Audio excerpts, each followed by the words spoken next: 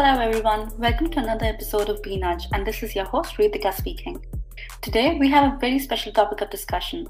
And I say discussion because joining me today is my co host, Arjun Manohar. We will be discussing the influence of culture in marketing and branding strategies. So, when we first started researching this topic, sometime early in January, we were quite surprised to see how little research was conducted around this topic.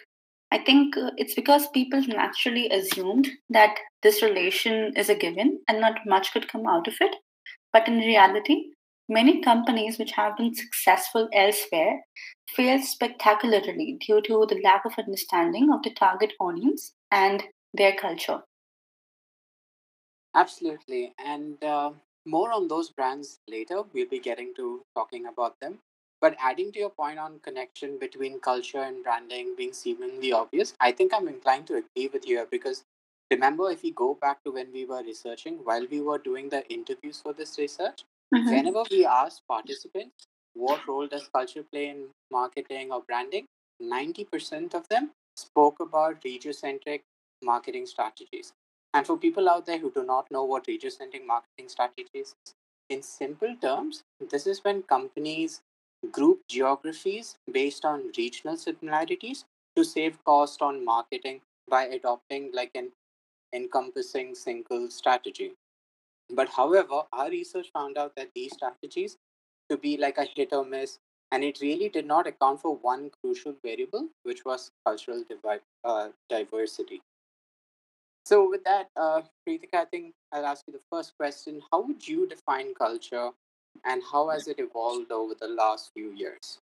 So, culture for me is a set of patterns, beliefs, and customs and traditions which would in turn form behavior.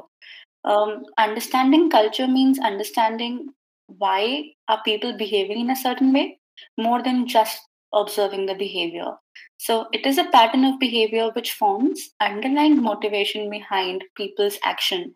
And with understanding of culture, it allows us to understand those motivations. However, culture evolves with time.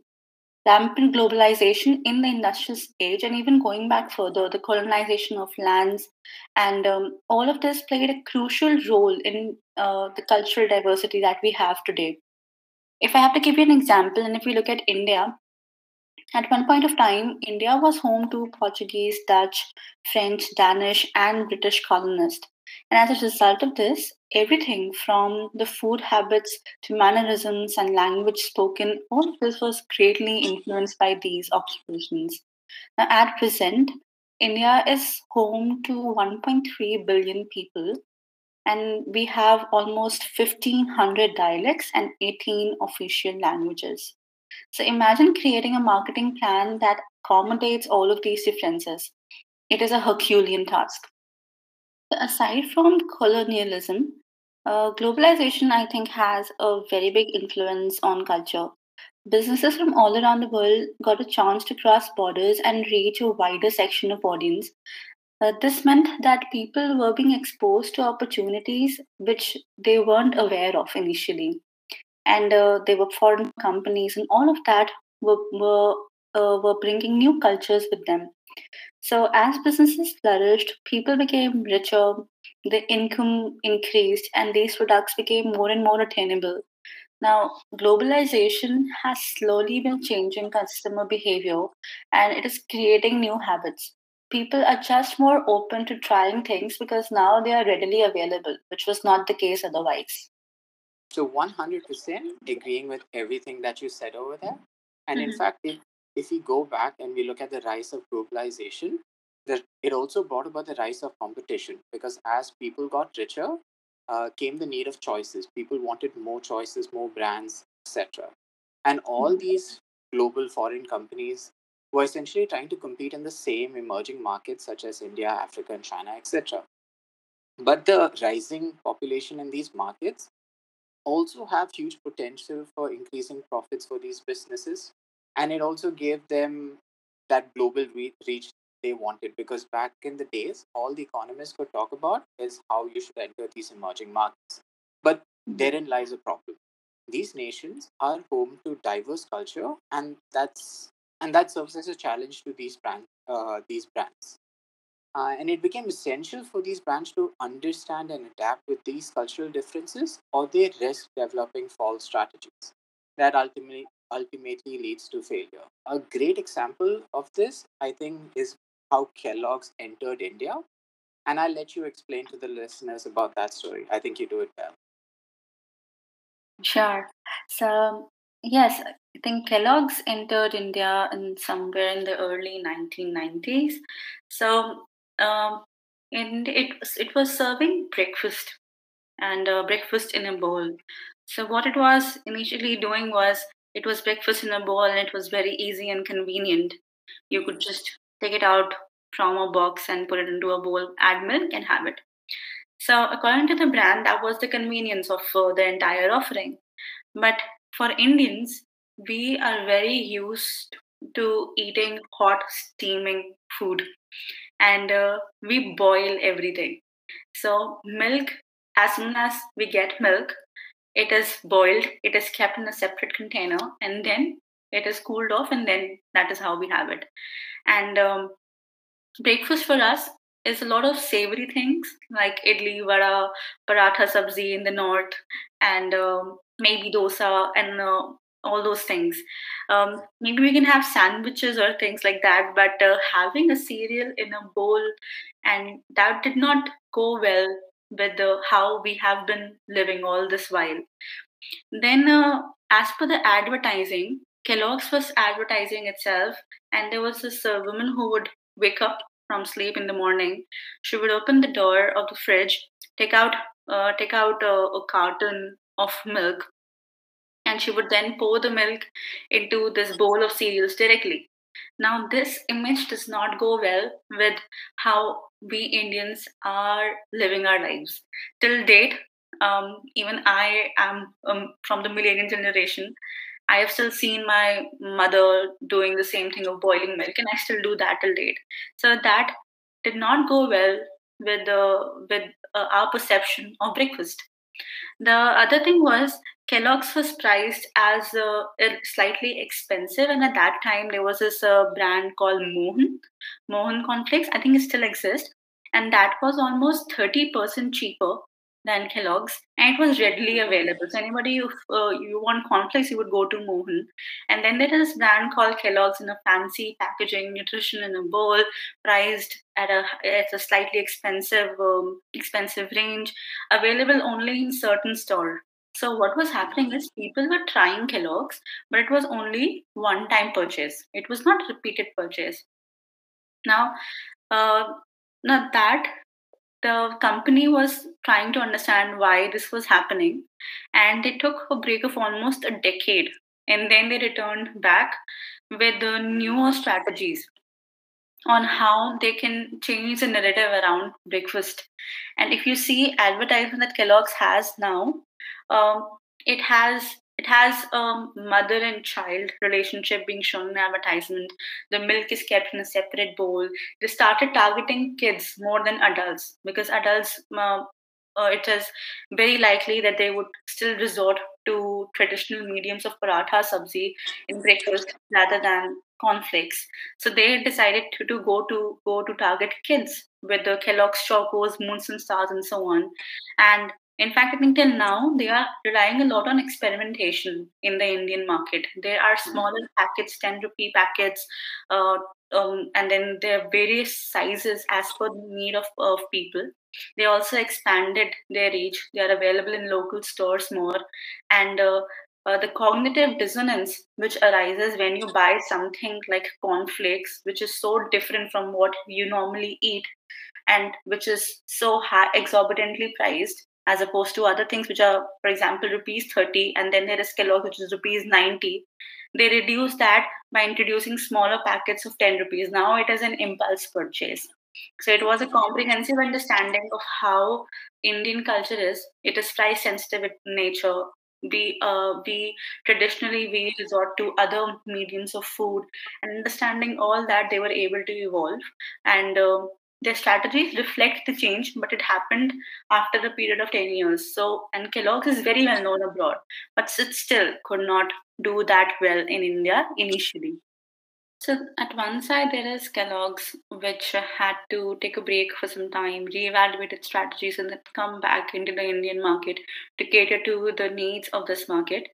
Another brand, which again came to India at the same point of time, again a global brand, it was McDonald's. But McDonald's did things slightly differently. Instead of adopting a global strategy, it adopted a local or rather hyper local strategy in which 70% of its menu is local. For example, they moved away from beef because in India, beef is considered sacred. And common names like Big Mac, which had beef patty, they were replaced by Maharaja Mac. And Maharaja in India, with that it Maharaja is king in English. So that was what the name they gave to Big Mac, Maharaja Mac, which was more relatable. The patty was now an aloo patty or the potato patty. Chicken burgers were also introduced. And in addition to that, there were common names like McFlurry, which were abroad. They were also there in India, but they tried to mix it up in such a way that Indians become more familiar with the names and with the food options that they provide. They also understood the price sensitivity of the Indian market, and a soft serve started at rupees 10, and a burger would cost rupees 30. A meal would fit well under 100, 150, 200 rupees, and it would be a full meal. So it understood all of these hidden motivations behind why as an Indian, you would go outside and you would eat. They shifted from the QSR model and they had seatings inside to sit people. I have seen McDonald's, which are two stories as well. They have a capacity of sitting almost 50 to 70 people at one go, and all that because in India, eating outside is considered more of a family affair. Not just that, I think for employees also, it very well understood the hidden motivations behind the worker. So in India, when you work in a McDonald's, it's a kind of a status symbol, and it's a symbol of respect for you. It's an honor, and when the moment you enter McDonald's, they have this employee of the day board, which in which you can see these employees. They also carry a badge around. So very slight, small gestures, but on the whole, the impact that they made for McDonald's was huge. And now McDonald's is a household name in India. Other brand which we studied was Dunkin', I think.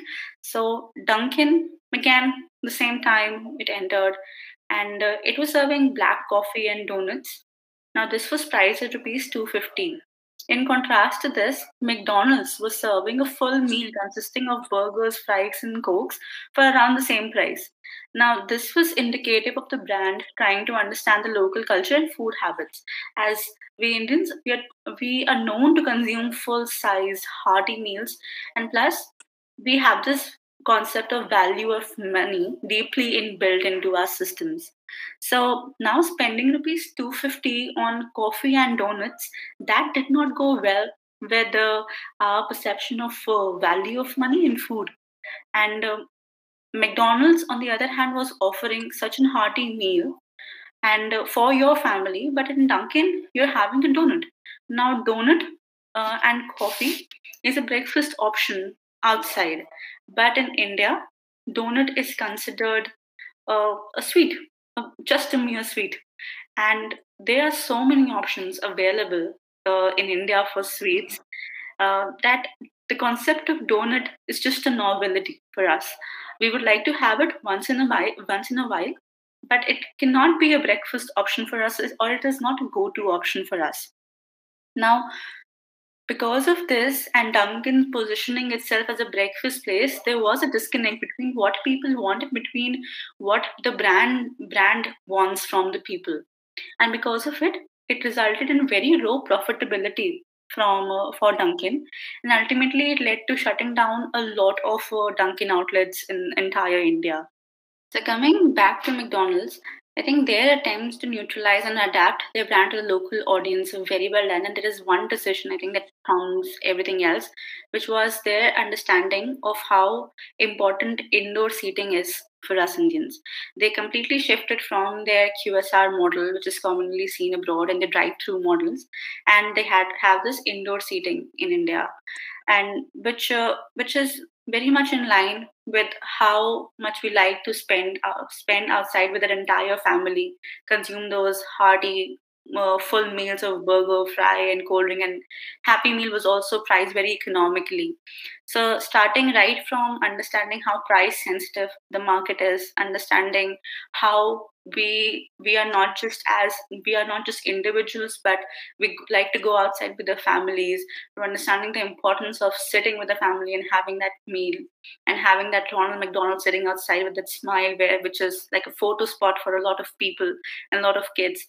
They did a lot of things right, and why were they able to do that was because they understood the motivations and the desires behind why uh, Indian audience behaves the way they do. All this talk about McDonald's, and all my mind can think about right now is McSpicy Paneer. Like, I absolutely love it. It's pretty tasty actually. Absolutely. But I think you drove an important point there, and that is that McDonald's is one brand is many things to many people, right? Hmm. For a student going to college, it's a good place to take a break, just meet with your friends and have a good meal. For a working professional, it's literally a quick QSR restaurant. And for a normal family, it's a place where you get together occasionally and you get to have this wonderful meal and your kids get to play around. It's everything to everyone. And and I think they did that really well when you compare to people like Duncan and others who just did not understand this dynamic.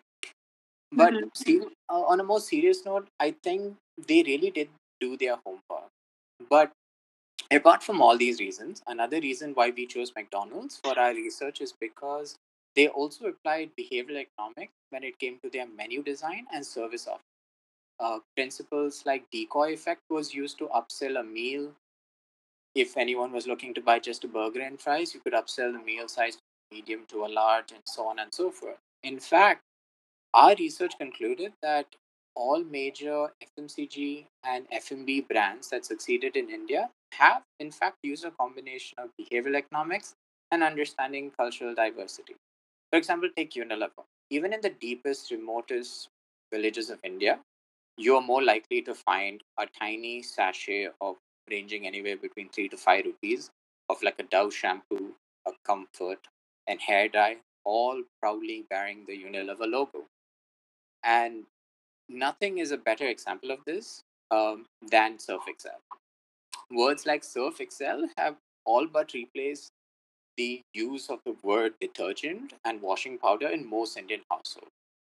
Think Mhm. about it. The next time you run out of surf, try saying you need more washing powder. You're most likely to say, get more surf instead. Right. Yeah, so even when it comes to the advertisement, surf, they choose a kid with a dirty shirt pointing to a copy that read, Surf Excel removes stuff stains over the competitor Tide, who plastered a celebrity, with a corny line that roughly translated to Tide has now double the power. Mhm. Very confusing. But what Surf was doing here is they used the timing along with image coupling to narrate a story that was all too familiar to mothers all over in India. It was a very simple experiment, and it worked. Yes, in fact, Surf and Tide. I think Surf had this the image of the kid and the copy read Surf Excel remove tough things. So yeah, image coupling was done very well over there. But Tide, I think it said up Tide may have double power. So now the double power is of course to remove tough stains. It is not explicit, and though the things are saying are indicating towards the same value proposition that it will help you remove tough stains, the image coupling was not right, and framing played a vital role over here.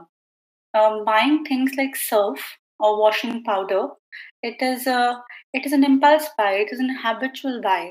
So we aren't really thinking this through. If we look at something and it conveys the meaning, and why should we use it in a very quick, easy way? That's a choice. And Tide, in some way, it wasn't able to do that for a multitude of reasons, which you just mentioned. Absolutely, I agree with you there. It's funny how the simplest changes amount to the biggest results. And that's really the power of behavioral economics, wouldn't you say? Right. Yeah, so needless to say, at this point, we had come to a definitive point in our research. And what we found out that consumer behavior is largely driven by context and perspective. And both these factors are equally influenced by culture. What we discovered next is that culture acted more as a variable in this equation. Uh, I'll let you expand on that. Yes, sure. So in this research, we figured out that while context, which is an external factor, and perspective, which is an internal factor, drove people's decision, culture supersedes these two factors because the context and the perspectives change due to the culture we are in. We have seen with the examples of the brands that we discussed in this episode that some opted for a global strategy, some opted for a hybrid, and some opted for a local strategy. McDonald's, in fact, adopted for a hyper-local strategy in which 70% of its menu is based out of Indian choices and preferences. While Dunkin', it chose to more of a global strategy. Dunkin' has now started to evolve and they are adding very Indian items to its menu, such as Kesar Thandai, Badam Thandai, and incorporating flavors like tea. The results of this are yet to be seen. So, in a sense, emerging and developing markets, they are different in a way in which experiences and culture is still taking shape. And just like two people who grew up in the same neighborhood would not necessarily share the same preferences, similarly, brands should stop trying to look at regions as a whole. And just because a region belongs to a certain geography, painting it with the same brush would not always serve the purpose. For example, if you look at Asia, Asia is home to such diverse culture. And though in some ways the culture is similar, it is not entirely replicable.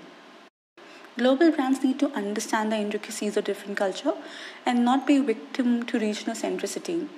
However, if we look from brands' point of view, in an attempt to celebrate and accept different cultures, brand often experience branding schizophrenia. This would ultimately lead to deletion of brand's equity, and eventually, without the brand identity, brand would not be able to survive for long. So, to be successful, brands must make smart and thoughtful decisions based upon an extensive understanding of consumer behavior, understanding of ethnographic landscape, and cultural diversity. Now, here we are talking about global brands.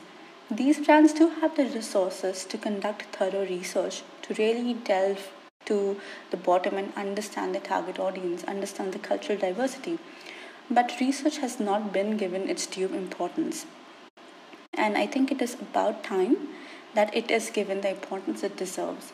Adding on to it, understanding the hidden motivations behind people's action, the awareness of the irrationalities in human behavior, or simply put, the knowledge of behavioral economics will help businesses build effective branding and marketing strategies that are pertinent to its target audience. Could that be any more conclusive?